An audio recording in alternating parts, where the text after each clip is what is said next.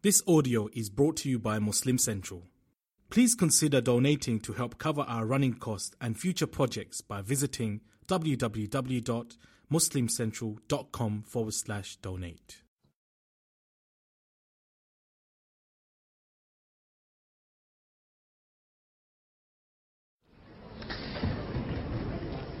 Assalamu alaikum wa rahmatullahi wa barakatuh.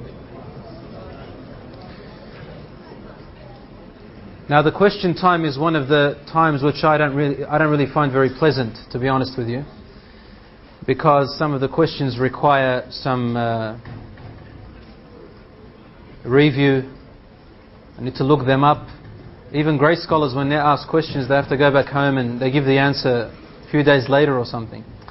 So excuse me if I don't answer your question, or if you see me putting papers aside, because I am going to be asked by Allah subhanahu wa ta'ala about my answers I give you. So please don't burden me, inshallah. The questioner says, Assalamu alaikum wa alaikum assalam wa rahmatullah.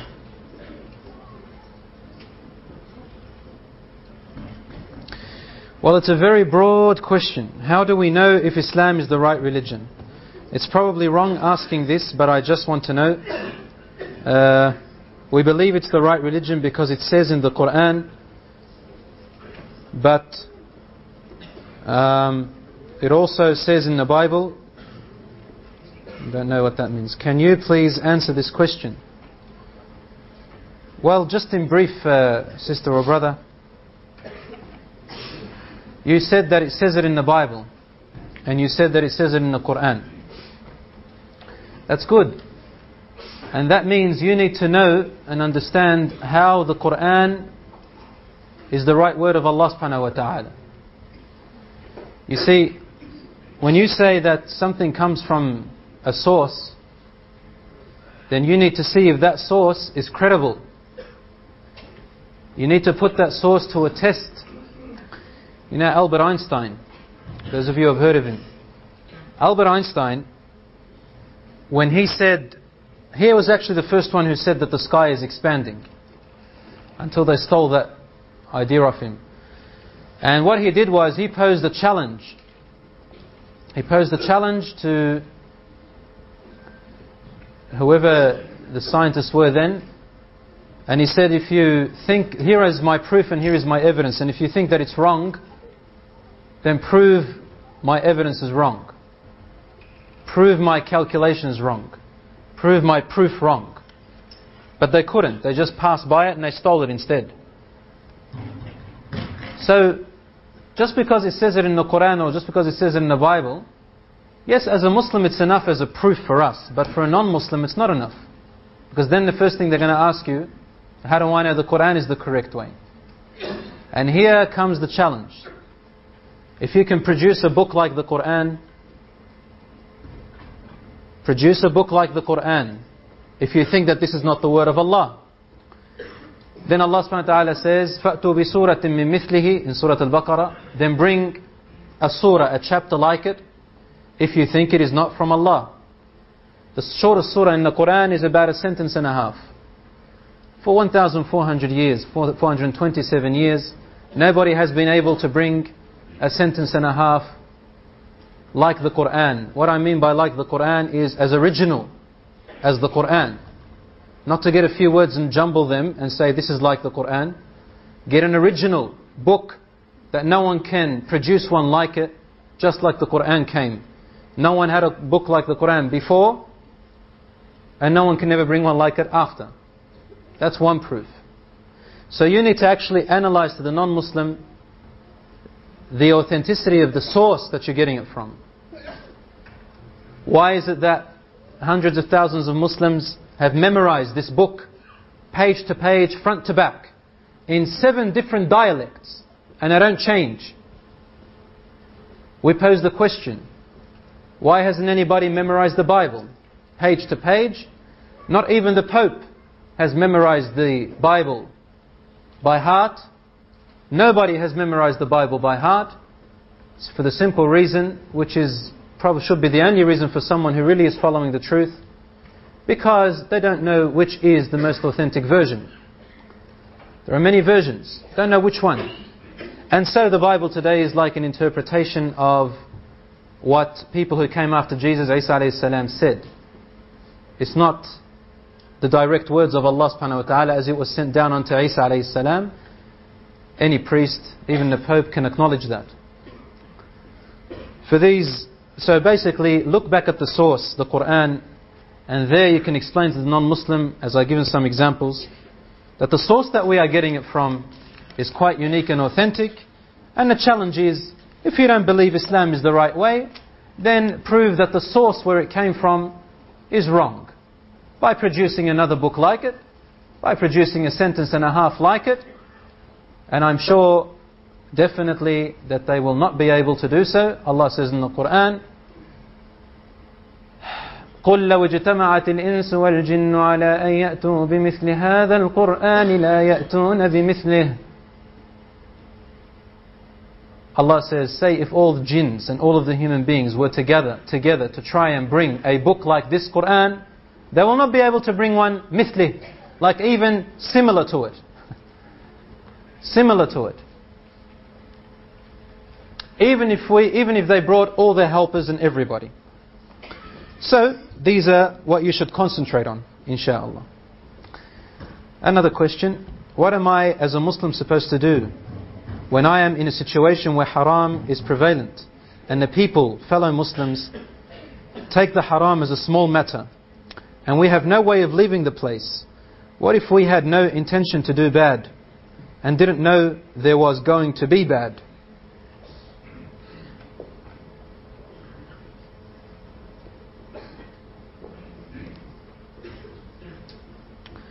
Right.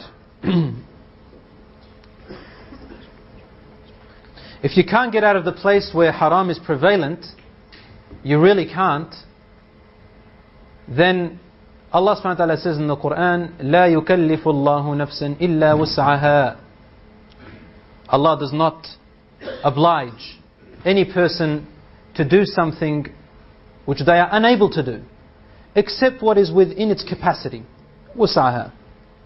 So whatever you are able to do in avoiding that environment, even if it means sitting in the same room in a corner and you're unable to get out of that room, then do that in the corner. If it means you can put headphones on your ear, do so. If you can read a book or turn your attention away, you can do so. It's just an example which I gave. But basically, the rule is that verse in the Quran, in Surah Al-Baqarah, in the last page of Surah Al-Baqarah, about 2 verses before the end, because some people were asking, can you give us the sources where you're getting them from? So now you're getting us accustomed now to sort of try and pinpoint where they're from. If you are unable to do something, do whatever is within your human capacity. And Allah subhanahu wa ta'ala will not sin you for whatever you are unable to do. Whatever you are unable to do. If you can't change it, then the Prophet ﷺ says, whoever sees of you a munkar, a bad thing, an evil thing, and this is an example of it, then let them try and change it with their hand, in a proper way. If they're unable to change it with their hand properly, with the correct principles, then let them change it with their tongue by advising. If they can't change it with their tongue in a proper way, then at least hate it with your heart. Hate it with your heart, and that's the last resort that you can go towards. What if we had no intention to do bad and didn't know there was going to be bad? Yes, if you had no intention to do bad, then when the bad is in front of you, you leave it. You leave it. So you're not doing the bad. Someone else is doing the bad. You didn't have the intention, alhamdulillah. But when the bad happens, simple. You just leave that environment. You leave that bad. You didn't know there was going to be bad. Allah subhanahu wa ta'ala does not hold you accountable for that which you do not know. Allah subhanahu wa ta'ala says in the Quran, وَالَّذِينَ إِذَا فَعَلُوا فَاحِشَةً أَوْ ظَلَمُوا أَنفُسَهُمْ ذكروا الله فاستغفروا لذنوبهم ومن يغفر الذنوب إلا الله وَلَمْ يُصِرُّوا عَلَى مَا فَعَلُوا وَهُمْ يَعْلَمُونَ. And those who do indecent acts, or they oppress themselves in any way, deliberately, then they remember Allah subhanahu wa ta'ala. And they realize that only Allah forgives the sins. So they ask Allah to forgive them. And who is there but Allah that can forgive these sins? So He forgives them. So long as they do not insist on continuing their bad act while they know. That's the key point. While they know. So a person is forgiven if they did not know that what they're about to do is bad. But once you know, you must leave. Once you know, you must leave. I'm a bit afraid of that last question. I hope that nobody is trying to... I hope no one had an argument with someone and trying to sort of... use me in sort of getting your way or something. So inshallah, the intentions are good. Now, isn't Laylatul Qadr on the 15th of Sha'ban? How can you say it is in Ramadan? Please explain how come all others are wrong. Confused me bad with this question. Laylatul Qadr is not in Sha'ban. Sha'ban is the month before Ramadan. So 15th of Sha'ban is not even Ramadan yet. How can you say it is in Ramadan? That's the question. Well, because the Prophet ﷺ, he is the one who told us this. You will find this hadith in Sahih Bukhari and Sahih Muslim.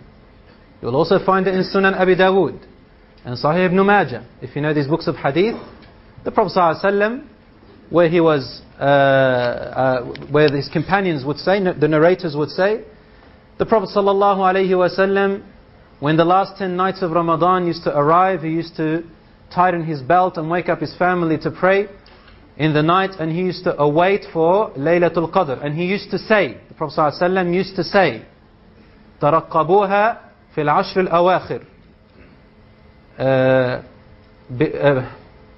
كما قال witran. Yani, I'm just summarizing the hadith. Await for Laylatul Qadr in the last 10 nights of Ramadan, being in odd numbers. Being in odd numbers. Also hadiths about Prophet ﷺ saying, await for it in the 25th, the 27th and the 29th. There's many other hadiths about the signs of Laylatul Qadr, all talking about Ramadan, my dear brother or sister. And please explain how come all others are wrong. I don't understand that. So inshallah, I hope I helped you. Now? The calendars? Did you ask that question, brother? No, we don't know then. We don't know, Tamir. Habib Alvi, sorry. I don't mean to put you on the spot. I just... if it's about the calendar, probably it's your question, about the calendar, why they're all wrong. They're not all wrong, brother. I don't know how they're wrong. I still don't understand. See? Naam. Isra wal Mi'raj in Sha'ban. Well, that's a different story. Okay, Laylatul Qadr is a different thing. If someone backbites in front of us while we are fasting, then what do? It's very simple, my dear brothers or sisters. You simply advise them and you tell them in a proper manner that what they are doing is haram, and that the Prophet ﷺ said. He said, tell them what the Prophet ﷺ said. أَتَدْرُونَ مَا الْغِيبَةِ? Do you know what ghiba is? And they said, what is ghiba, Ya Rasulullah? And he said, for a person to mention something about their brother or sister in their absence when they don't like it to mention it. They said, Ya Rasulullah, what if it's true? He said, if it's true, that's ghiba. If it's not true, then that's slandering. So try and advise them. If they don't stop, then you must get up and leave that gathering, or try and change the topic in the best way that you can. Otherwise, listening to ghiba, you will fall into the same harm. Is sleeping during the day in Ramadan good or bad? What about out of Ramadan between Asr and Maghrib? Please explain. Brother Abu Hamza explained this yesterday, talking about how it's not recommended to sleep throughout the whole day in Ramadan and then sort of wake up in the whole night. You're just trying to sort of really not reaping out the benefits of fasting at all. So it's not really recommended to sleep throughout the day of fasting. But the Prophet ﷺ always, this is a sunnah that he used to do, he used to always, regardless, Ramadan, outside of Ramadan, used to have something called a qaylula. Qaylula is a short sleep somewhere between Dhuhr and Asr. As for between Asr and Maghrib, I don't know if I've heard of some hadiths about this, but I don't know the authenticity, if it's true or not. But I have read from many scholars, past and present, when they are talking about sleeping between Asr and Maghrib as being not recommended. And they reference to a hadith which I don't know its authenticity, saying whoever sleeps between Asr and Maghrib and wakes up and he's mentally disturbed, then only blame himself. But I don't know the authenticity of this. However, we do hear it from scholars. Nevertheless, the Prophet ﷺ did not usually sleep between Asr and Maghrib. He used to sleep between Dhuhr and Asr. So let us take what the Prophet ﷺ did. But don't oversleep in Ramadan. You need to weep the fruits of that. Weep the sows or sow the weeps, or I don't know how they say it. طيب, brother, wa alaykum assalam. You've said that Allah subhanahu wa ta'ala didn't ask Muslims to fast when they were in Medina because Allah subhanahu wa ta'ala did not want to torture them or cause hardship to them and so on. Does it mean that the poor people at this time don't have a compulsory to fast? This is a good question. So Allah subhanahu wa ta'ala didn't command them to do it because they were already in the hardship that needed to be. They were already fasting, you see. They were already fasting. This does not mean that the poor people don't have to fast. They still have to fast. But you see, the Prophet, if a poor person is so poor that he doesn't have any food to eat, then he's automatically fasting, aren't they? I don't know what the difference is between you not eating and a poor person not eating. Poor person doesn't have food, can't afford the food in the day. Well, then Allah subhanahu wa ta'ala will provide him food in the night. And he'll only have to eat once in the day, or in suhoor, or probably eat a little bit in suhoor and a little bit afterwards, not eating 3 meals anymore. So fasting is actually good for the poor person. He's still patient. You see? Catch the drift? As for a person who's very ill and sick, or a person who's on a journey and travel, or a person who's unable to fast, it's a fiqh matter now, then they don't have to fast. They make it up another day. So inshallah, it's solved inshallah. طيب, Assalamu alaikum wa alaikum assalam. Do you mind to clarify authenticity, sahih, of Quranic verses and hadiths you use in the lecture? Also, could you please make them publicly available? Inshallah, we will try our best to make them publicly available. Please consult ISNA inshallah. As for the verses of the Quran, we don't usually say they're sahih or da'if. That only applies to hadiths, right? Words of the Prophet ﷺ, because the Quran is always sahih, no matter what. But we'll inshallah display it. I'm not going to go through them all now, inshallah.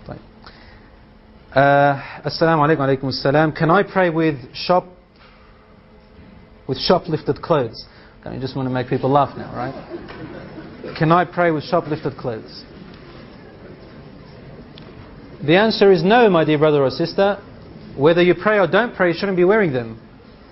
You shouldn't be wearing them if they are stolen. So it is haram to accept anything from anyone who you know it is stolen. And it's haram to steal. Otherwise, you are assisting. You are assisting theft. Is it true that I cannot fast the days from now till Ramadan? You can fast them.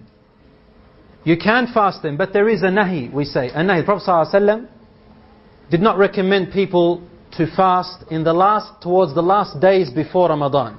Towards the last days before Ramadan.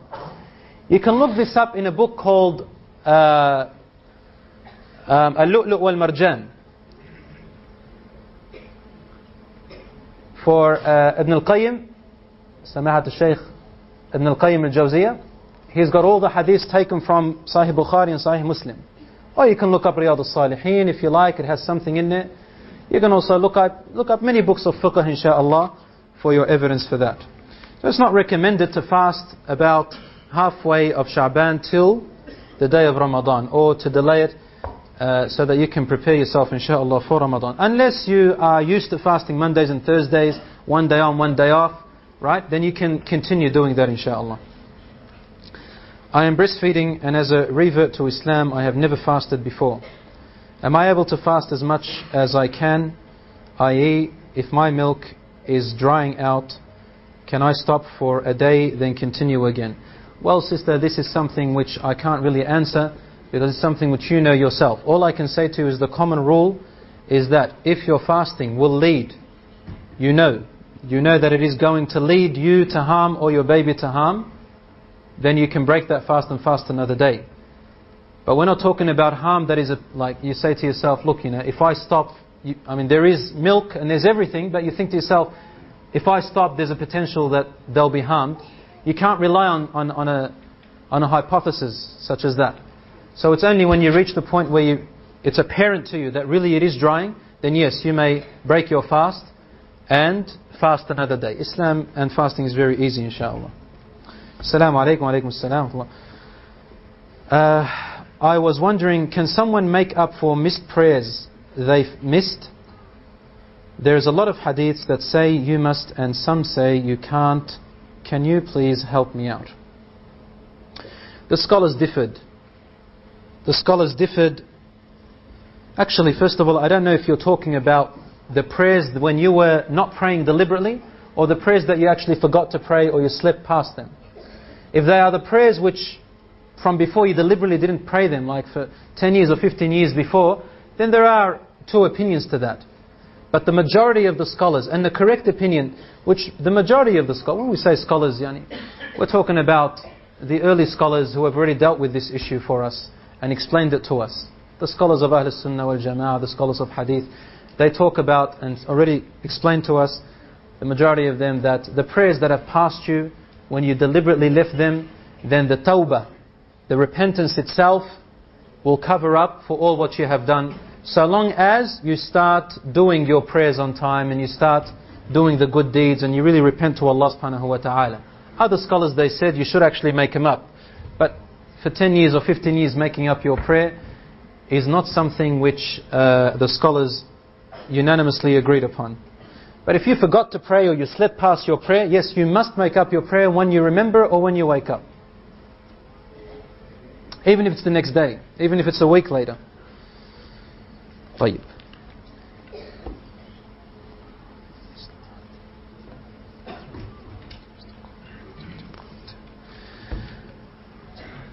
I want to marry, but my parents are not allowing me to do it. Please tell me what I can do. Can I go against their will? Where's Abu Hamza? Talk to Abu Hamza. It is something which concerns you yourself, so maybe talk one-on-one, inshallah. We can't really answer it in public, in general like that. It's just a general question, I don't know. It's a very sensitive question.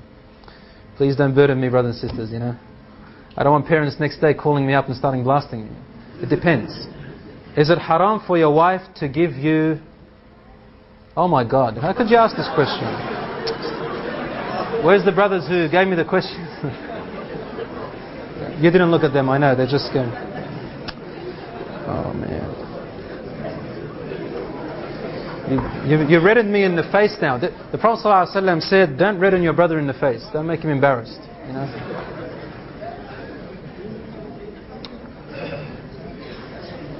Can you answer that, Abu Hamza? How is Abu Hamza?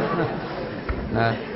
طيب, Allah subhanahu wa ta'ala says, in general, whatever the Sharia, Islam, the Sharia has been quiet about. Whatever the Sharia has been quiet about, and it didn't really say you can do it or not, then it means that it's mubah, it's allowed. Right? But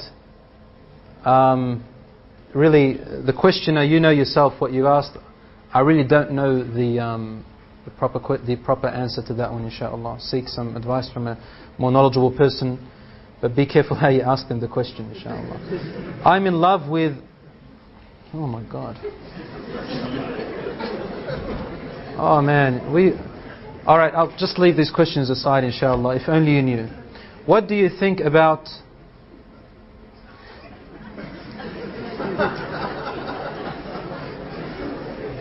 Alright. Well, look, what do you think... This is an alright question. What do you think about parents asking top dollars for their daughters in marriage, like the mahr? This is not about the money.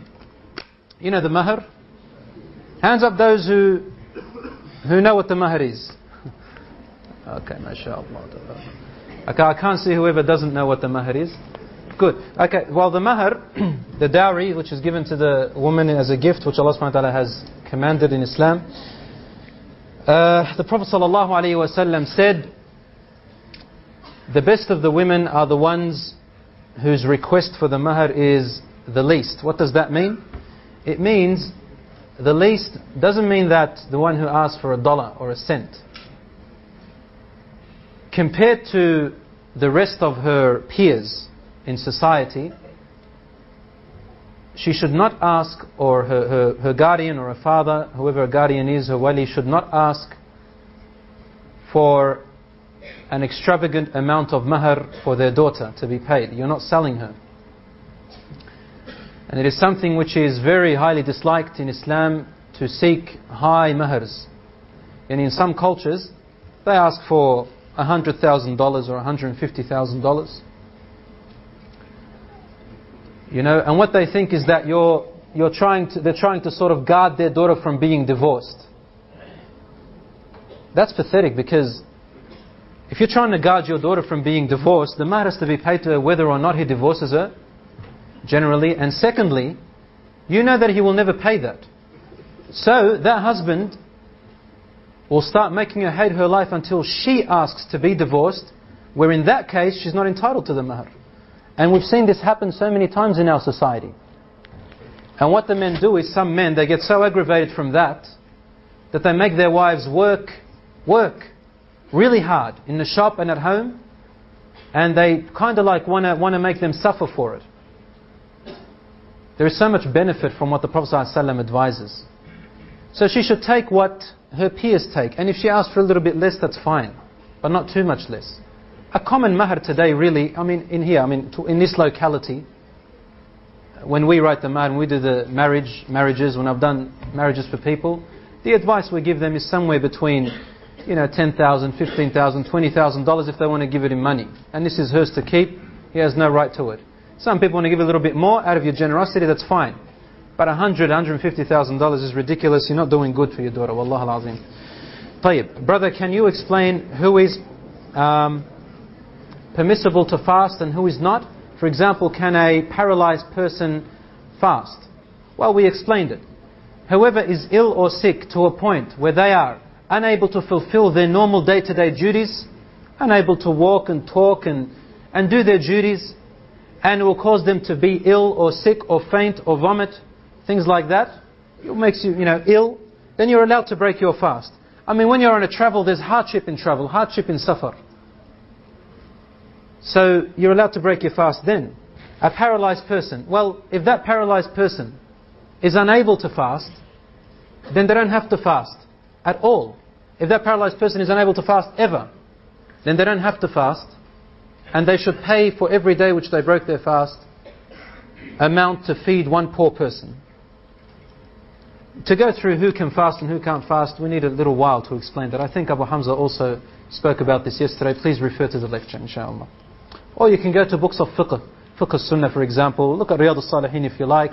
Books of fiqh, I like you to read about fasting. It's all there, Why is it haram, most things for girls, but not for guys?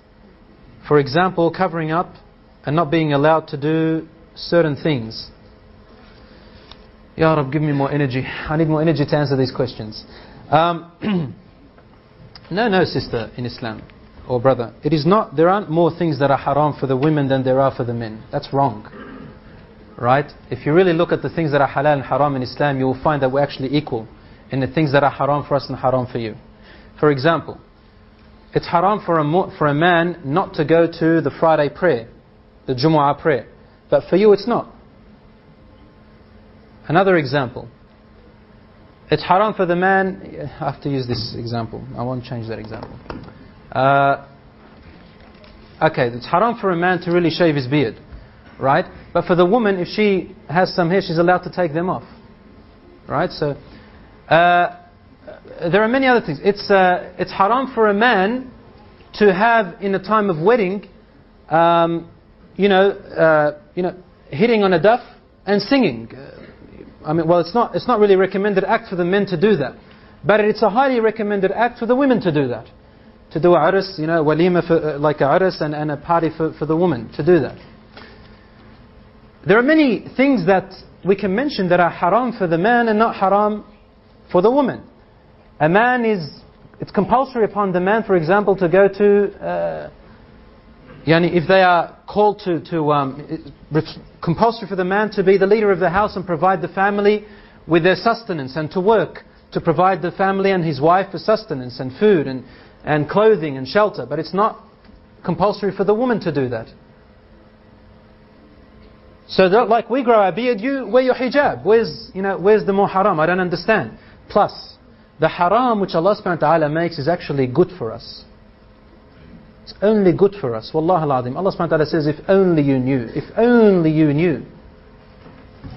So, there aren't more haram for the women more than the men. It seems like that, maybe because of the society we live in. And they've caused you to think that women are deprived. No, wallah al-azim, they are not. In fact, it's more, the way I see it is that the men have to do more effort towards the family and towards their wife than the wife has to towards her husband, really, for those who really practice Islam properly. When fasting and doing wudu, can you wipe over your mouth? Yes, you can. You can even put water in your mouth, but not gargle it. Right? And not gargle it. So put a little bit of water in your mouth and just spit it out, that's fine, inshallah. And to wipe your mouth, you can also do that. According to the proper opinion, gargling the mouth and the nose is a sunnah in wudu. Assalamu alaikum wa alaikum assalam. Do I pray before futur or do I break my futur then pray? Breaking your iftar doesn't mean eating a whole meal, by the way. Breaking your iftar is basically just swallowing something of nutrition, like a gulp of water, for example. Half of a date. Or a date. That's breaking your fast. So you should actually, it's recommended for you to break your fast with anything. The best way, Prophet ﷺ is to break his fast with fresh dates. If not, then with dry dates. If there's no dry dates, then with water. So you can break your fast in that way. And then he used to go and pray the Maghrib. And then you can go back and finish off your meal. What a meal we eat today. Subhanallah. 5-6 different meals followed by desserts and everything. You can do all that, but don't fill yourself up too much. It's not recommended. Especially when I heard this in Sydney, made me laugh. Especially lots of us Lebanese people love our jaj and toom. The chicken and garlic. I don't like it personally, man. They go up there and start burping in the blinds. Oh, you can't even stand it. Subhanallah, it's ridiculous. And they can't stand in Taraweeh for long. You should see them. It's like we have never seen food before. Prophet ﷺ said, fill a third of your stomach, really, in fasting. That's another way of controlling yourself. If you can reach that and fill only a third of your stomach after you've fasted, wallahi, you're going to accomplish so much benefit for yourself as a person. Later on, you'll find not only your diet is better, not only will you find yourself losing weight, but also you're healthy. Because you see, coming from a scientific point of view, if you feel more than what your body actually needs in your stomach, it'll only be converted to fat and lipids. Stored in the liver, if you don't use it, stored as fat in your skin. So these lipids and these fats which are stored in your skin, they're fat and they're not good for you. High cholesterol, blah, blah, blah, all of that stuff. So if you eat more than what your body needs, and the Prophet ﷺ gave us the evaluation of that and the measure, a third. And leave a third for water, and leave a third to breathe, for crying out loud. So, especially if you're the imam praying in Taraweeh, don't eat too much. So you can breathe, inshaAllah. You should see the people complaining behind us when we're praying in Taraweeh. You took too long. Well, how much? 5 verses of the Quran we read. Wallah, 5 verses. Short verses. Took too long. I don't know if some people know it's an Arabic joke, right? And this imam, he used to pray and sometimes he used to read about 10 verses behind people who were very impatient. He used to fill their stomachs up really much and they can't stand long in prayer. So they started complaining, "Ya Shaykh, you read too long. So the Shaykh started reading 3 verses. "Ya Shaykh, you're reading too long." So he started reading 1 verse. He comes up and he says 1 verse in Surah Al-Rahman. Those of you who know the Quran, he said, "Mudhammatan," and he went to ruku'. Now mudhammatan is in plural. Well, it's in dual. Mudhammatan. One man comes up and says, "Ya Shaykh, why didn't you say mudhamma? Just one. One mudhamma. Mudhammatan and mudhamma." But we've got to not fill our stomachs up too much. Brother, which is more important? Is Ramadan, reading Quran or praying? Which one does the soul need more? It needs it both, man. When you pray, you read Quran, yeah? But your compulsory prayers, the 5 daily prayers, are more important than reading Quran. Because reading Quran is voluntary, but you don't leave the Quran at all. There's a hadith of Prophet ﷺ, and I've looked it up to be sahih. Prophet ﷺ said, whoever recites 10 ayat of the Quran in a day, that's outside of the prayer, 10 ayat of the Quran in a day, لَمْ يُكْتَبْ مِنَ الْغَافِلِينَ. You will not be written in that day as being one of those who have neglected Allah subhanahu wa ta'ala. And if you read 100 verses in a day, then you will be written for that day as being one of the qanitun. Yani the ones who are specially close to Allah subhanahu wa ta'ala. Anything less than 10, what are you going to be written as? Ghafil. One who is neglectful of Allah subhanahu wa ta'ala. Especially the hadith of Prophet sallallahu alaihi wasallam, do not make your houses deserted. Don't make your houses graveyards. Recite Quran in them. And there are many hadiths about reciting Quran. How can you go through Ramadan and not recite Quran? How? The Quran is the medicine for the heart. That's why we recite it in prayer. Ya Allah. The Quran, wallah, especially me personally, I love listening to the slow recitation. You know what we call tajweed, like Abdul Basit style, know those others.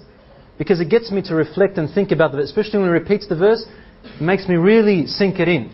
Me personally, you know. You might have a different taste, so it's nice to listen to the Quran, let it really enter your heart and sink in slowly. The Quran will clear your heart from all envy, from all hatred, from subhanallah, you know. And I recommend more Quran than nasheeds in any time, yani. طيب, I've got 3 days to make up, and if I can't make it before this Ramadan, can I leave them and make them after Ramadan? What is the ruling on this? If I can't make it before this Ramadan. Well, again, there's two opinions about that. Some said that you must make up your fasting before the next Ramadan. But other scholars said, no, you can make it any time. However, it is recommended to make them up earlier, before the next Ramadan.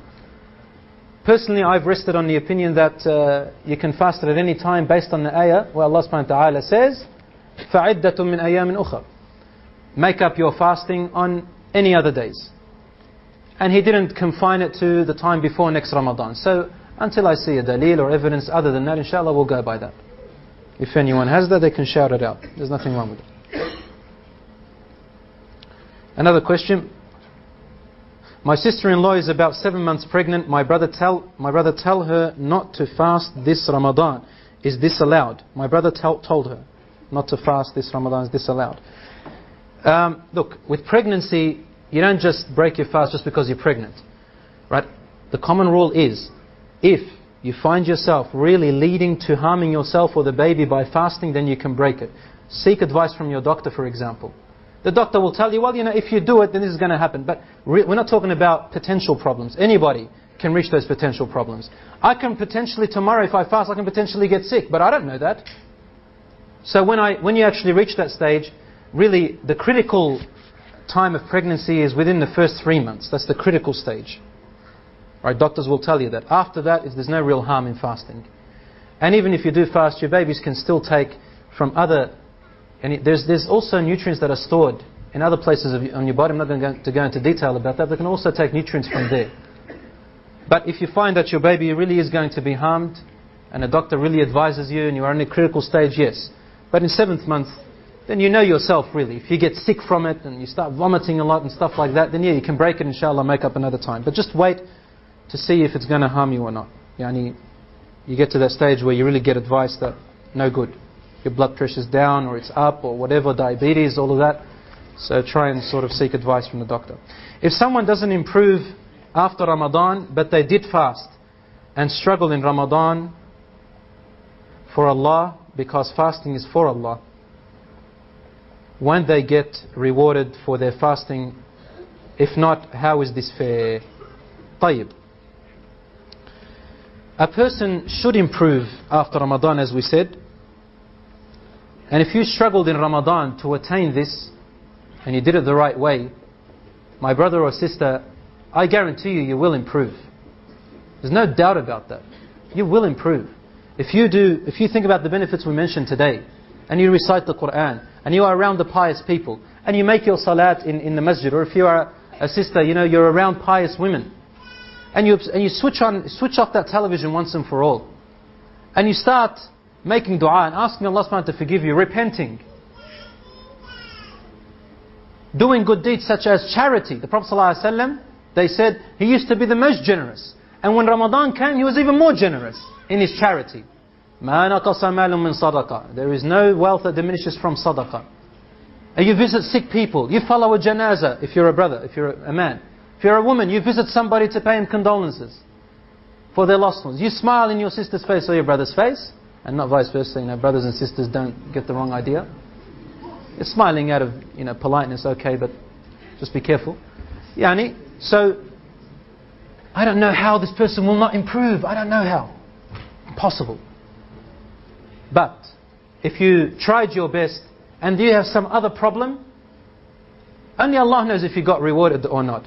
But to ask that question, is that not fair, my dear brother or sister? Subhanallah. Is there anyone more fairer than Allah subhanahu wa ta'ala? In fact, Allah is not only fair, is there anyone more generous than Allah subhanahu wa ta'ala? You know what he said? I don't know if Abu Hamza said this yesterday. How all the doors of heaven are open in the month of Ramadan. All the doors of hellfire are closed in Ramadan. The devils are restricted. And it's hard for them to travel through your blood. Your normal deed is multiplied by 70 and 700 in Ramadan. All your deeds, any good deed that you do, multiplied by much more than the normal days. The Prophet ﷺ, he said that it is the month of forgiveness. That's why he said, Ameen, whoever comes into Ramadan and goes out of Ramadan still hasn't been forgiven. Meaning, what were they doing? What were they wasting their time in? What were they wasting their time in? If Allah subhanahu wa ta'ala, when He said this, my servant's fasting for me, it's only for me I'm going to reward it in a special way. No angel is going to look at it. Nobody. Only me. I'm going to reward it in a special way. It's mine. Allah subhanahu wa ta'ala really acknowledges that. He says, يَدَعُ طَعَامَهُ وَشَرَابَهُ مِنْ أَجْلِي. He leaves his food and his drink for me. Allah subhanahu wa ta'ala is so generous in the month of Ramadan. I don't know how a person will not be rewarded. If you do all those deeds, then insha'Allah you will be on the right path, insha'Allah ta'ala. If not, then seek other good deeds after Ramadan, insha'Allah. You have to continue, my dear brother or sister. You have to continue. Some people when Ramadan comes, this is what they do. Maybe you'll fit into this scenario. A day or two, or probably even the week before Ramadan, they go outside. They do all the haram things that they can get their hands on.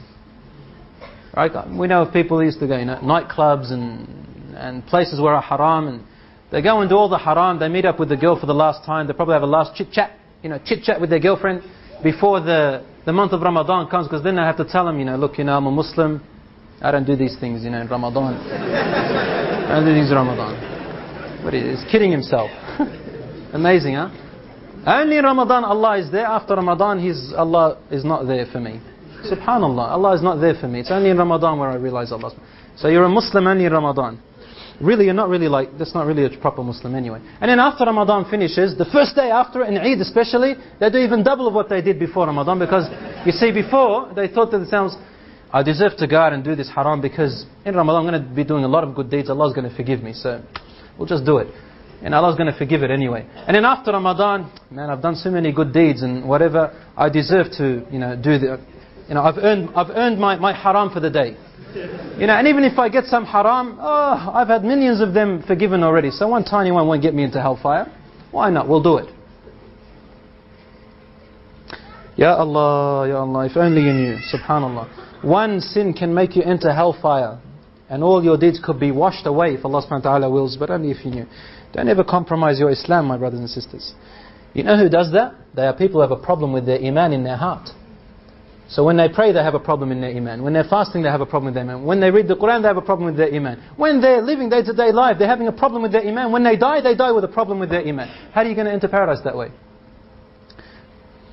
I am a Muslimah who has missed a few years of making up fasts due to menstruation.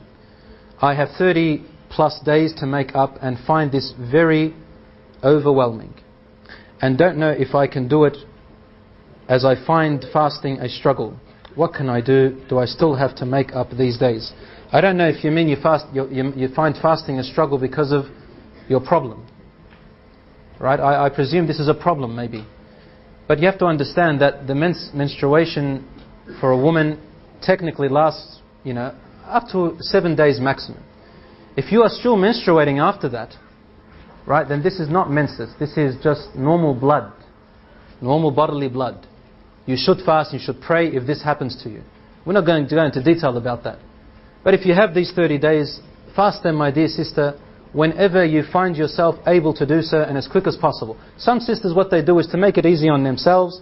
They choose the days where the day is shorter. Right? And that's okay, that's fine, inshallah. That's fine. You're not cheating or anything like that. Fast the days that are shorter, where the Maghrib is about 5:30. But ya ukhti, I can't say any concession for you. Once you are clean, you must fast those days. They are a debt upon you. They are a debt upon you. And you are doing it for Allah subhanahu wa ta'ala. I can't find any concession for you at all. If it's overwhelming, fast them, so that it will no longer be overwhelming for you. You have to start somewhere. You have to start the first hurdle. It's not easy after a long time to get back to the studies and the books, right? But after a few weeks, a few months, inshallah, you start getting back into it. Coming from a student, you stay away for a few months, come back to studies, you're back there. Similar, you leave weights for a while. Right, for the men who know it. You leave weights for a while, you've diminished, come back to weights, you have to struggle again. You have to start with the cardiac exercises, light weights and all that stuff, and then finally you get the hang of it. Life is like that. And you will not get better at things until you really commit, first of all. I'm sure that if we really want something, even if it's hard, we're going to do it, no matter what happens. Right? So if you really love Allah subhanahu wa ta'ala, fast because you love Him. Fast because you love Him. Fast because you want Allah subhanahu wa ta'ala to be pleased with you. Brother, are you allowed to kiss your wife on the mouth in Ramadan? Well, if you're married and yes, your wife in Ramadan, well, this is a hard question for me, subhanallah, because an old man came and asked the Messenger ﷺ, can I do that? He allowed him. A young man came, Prophet ﷺ said no. But this was like personally to them. If you know yourself that, this is not really haram generally, but if you know yourself this is going to lead to other things, then you should not do that. And nevertheless, in any case, every Muslim should be avoiding these acts and coming close to these acts in Ramadan because of their potential of what it can lead to. Right? Because the potential of what it could lead to. So you should not approach these things, inshaAllah, and practice wara' in Ramadan. Yani avoid the allowed things that could possibly lead you to haram. Brother, would talking to a girl on the phone break your fast? Technically, it doesn't break your fast where you have to make up that day. No. But you know what happens? Haram that's done in Ramadan, the accumulation of haram in Ramadan, diminishes and breaks away the reward that you're meant to earn in Ramadan. So these are the types of people who the Prophet ﷺ said, there could be people who are fasting and receive nothing from their fasting except what? Hunger and thirst. And there could be people who are praying in the night, receive nothing but sleepless nights. They're the people who show off their prayer. So that's what doing haram in Ramadan does to you. It diminishes your reward, because reward comes with benefit. You are not only diminishing your reward, you're also diminishing your benefit. Where's the benefit in that? Subhanallah. There's no benefit whatsoever. And alhamdulillah, I see many brothers and sisters, when Ramadan comes, they abstain from these things. They probably would have boyfriends and girlfriends before. We ask Allah subhanahu wa ta'ala to forgive them and to help them stop these things. But when Ramadan comes, they abstain from it with the intention that they're only going to stay away from it just because of Ramadan. But alhamdulillah, they actually become better people in Ramadan, and they fast the proper way. Like they do the good deeds. They try their best to abstain from the bad things, like really concentrating on them. And after Ramadan, alhamdulillah, they have no more girlfriends, no more boyfriends. They have none of these acts anymore now. It's very easy for them to stop it. Alhamdulillah, a few months down the track, they're married in halal. So this is a good thing, alhamdulillah. How much time do we have, ya akhi? 5 minutes, good. Tayyib. I know that we as individuals should start fast to and do Eid with the majority of Muslims for unity's sake. Now what do we do if our mosque, where I would go to pray Taraweeh, decides to do Eid on a day different to the day of the majority of the Muslims of Melbourne?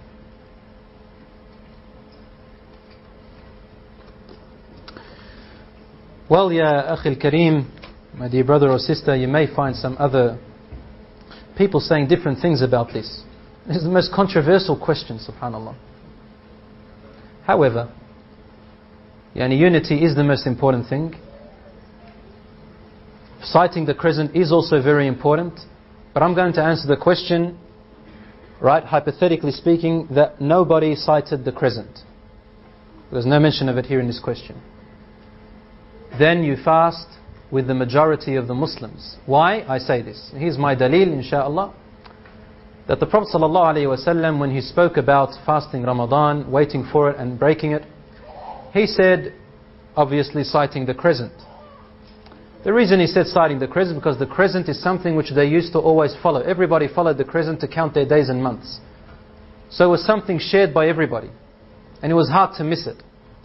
It was the closest thing to unity, in other words. Today we go by calendars.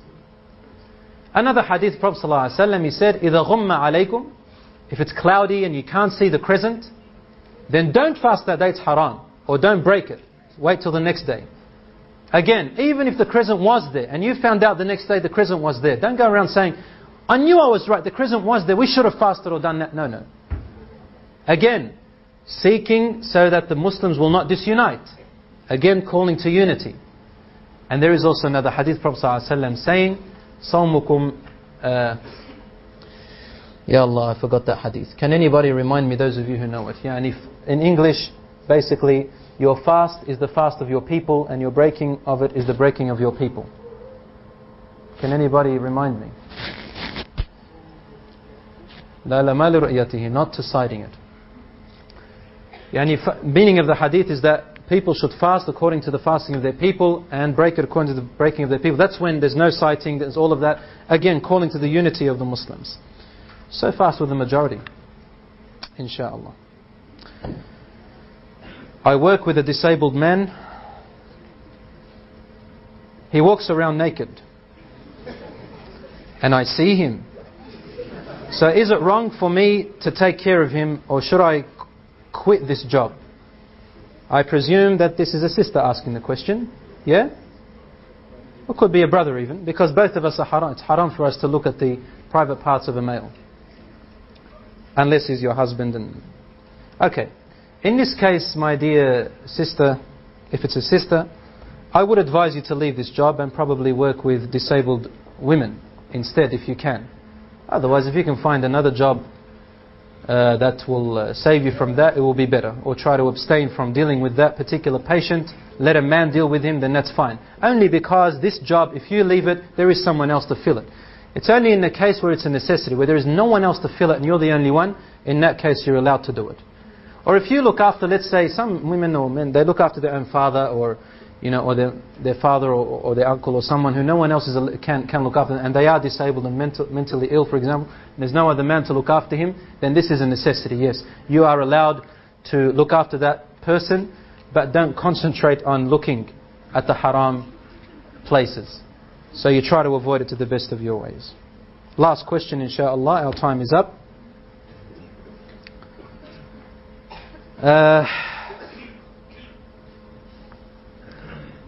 Are you allowed to drink saliva in Ramadan? The age is 11 years old. 11-year-old boy asked this question, which is a good question. Well, he can't put saliva in a cup and drink it. No. You can't do that in Ramadan. It's very harmful to you. But if you mean swallow your own saliva, you can swallow your own saliva. There's nothing wrong with that. As for the mucus that comes out of your nose and your head, which you all have it inside of your esophagus and inside of your trachea and your lungs, it's all over your body, right? It's not najas, it's not impure. If that reaches your throat, then you should spit it out, not swallow it. Like, you understand? Like if you have a flu and it reaches your throat, some people, their mucus does reach their throat. I know you don't own up to it, but it does happen to you, I know. Some people swallow it. So in Ramadan you should try to spit it out. If you accidentally swallowed it, that's fine. And if you forgot, that's fine. And if you don't know, that's fine. I conclude by saying, يُرِيدُ اللَّهُ بِكُمُ الْيُسْرَ وَلَا يُرِيدُ بِكُمُ الْعُسْرَ وَلِتُكَبِّرُوا اللَّهَ عَلَى مَا هَدَاكُمْ وَلَعَلَّكُمْ تَشْكُرُونَ. Allah wants ease for you. He does not want hardship. He wants you to glorify His name in your celebration at the end of it, and so that you may be grateful and thankful to Allah. I thank you for listening. هذا وصلى الله وسلم على حبيبنا محمد وعلى آله وصحبه أجمعين والحمد لله رب العالمين والسلام عليكم ورحمة الله.